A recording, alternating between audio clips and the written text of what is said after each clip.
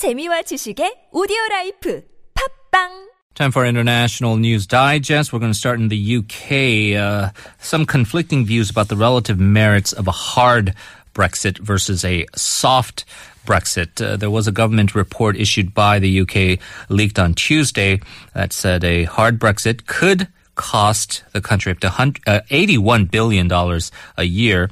However, despite that cost, the president of the European Council said the UK faces a stark choice of whether a hard Brexit or no Brexit. So clearly a line has been drawn in the sand. And to give us some analysis on this, very pleased to have joining us from London School of Economics, lecturer in economics, Dr. Thomas Sampson. Hello. Hello. Thank you for joining us, sir. So we've had a little more than 3 months after this historic referendum where Britain decided to leave the European Union. A lot of fears about these huge economic effects. How is the UK economy performing overall right now? So far, it's been a bit of a mixed bag since the referendum. The worst fears of an immediate economic crash weren't realized. So the outcome so far have been a little bit better than some people feared, but there's still a lot of uncertainty around right now about what the future might hold. And in particular, the substantial depreciation of the pound is starting to push up import prices, which is starting to have a negative effect on UK consumers. When we talk about a hard and soft landing in the economy, whether due to some policies, I think people can wrap their heads around that. But how do we define the terms a hard Brexit and soft Brexit?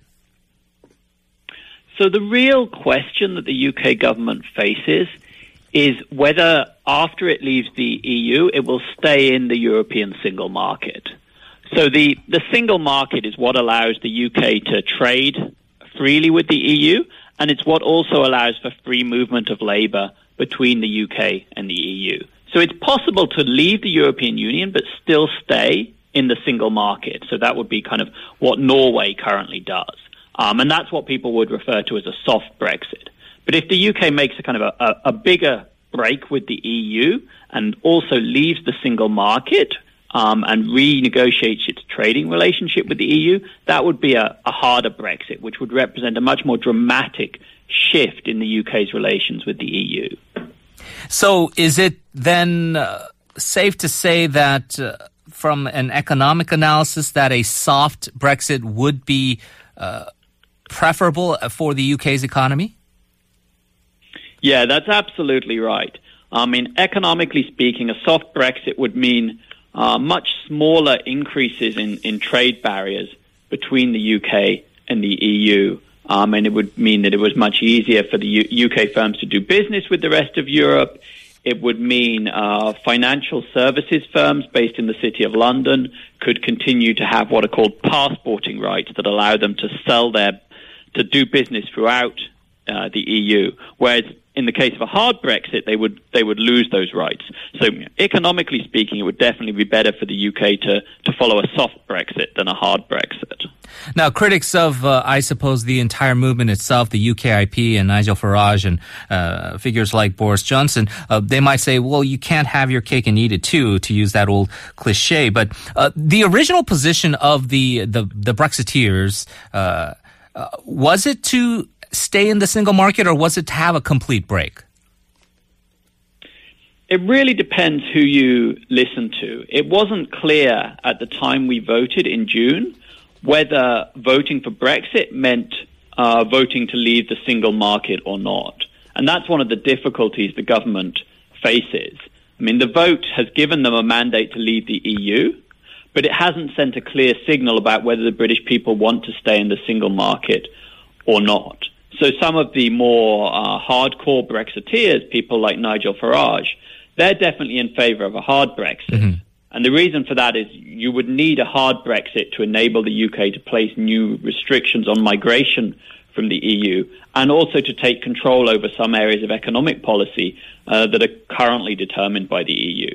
So for political reasons, the government is currently signalling that it's more likely to follow a hard Brexit to enable it to kind of retake control over these areas. So when we talk about the current leadership and Theresa May, how would the negotiation process work out? It does appear, and you can correct me if I'm wrong, that the European Union itself is prepared to take a harder line, saying, look, clean break or no break at all. And I'm just wondering how the current UK government plans to approach that. Yeah, we haven't really had a clear idea from the government yet of what their negotiation strategy will be. I mean, I think it's right that when you think about how trade agreements work, they're really a bargaining process where if you want to get something from the other side, you have to give something in return. So what the UK government needs to decide is, if it wants to pursue a hard Brexit and place controls over immigration, but at the same time it wants still to be able to freely trade with Europe, what's it going to offer its European partners in return for access to the single market? And I think that's maybe the most important policy question facing the UK government at the moment. But it's one that so far, at least, they don't seem to have an answer to. And I think this is one of the reasons why we've seen continued falls in the value of the pound this week. Markets are worried that a hard Brexit will mean that the UK loses access to the single market, and then potentially there are new tariffs on UK-EU trade, which would be a very bad economic outcome.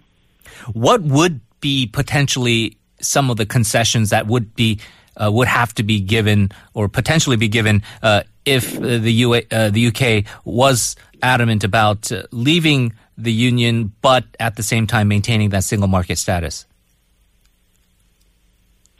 I mean, what we hear from European leaders is that if you want to remain part of the single market, you have to accept the 4 key freedoms that the single market is based on. And that's the free movement of goods, services, people, and capital within the single market.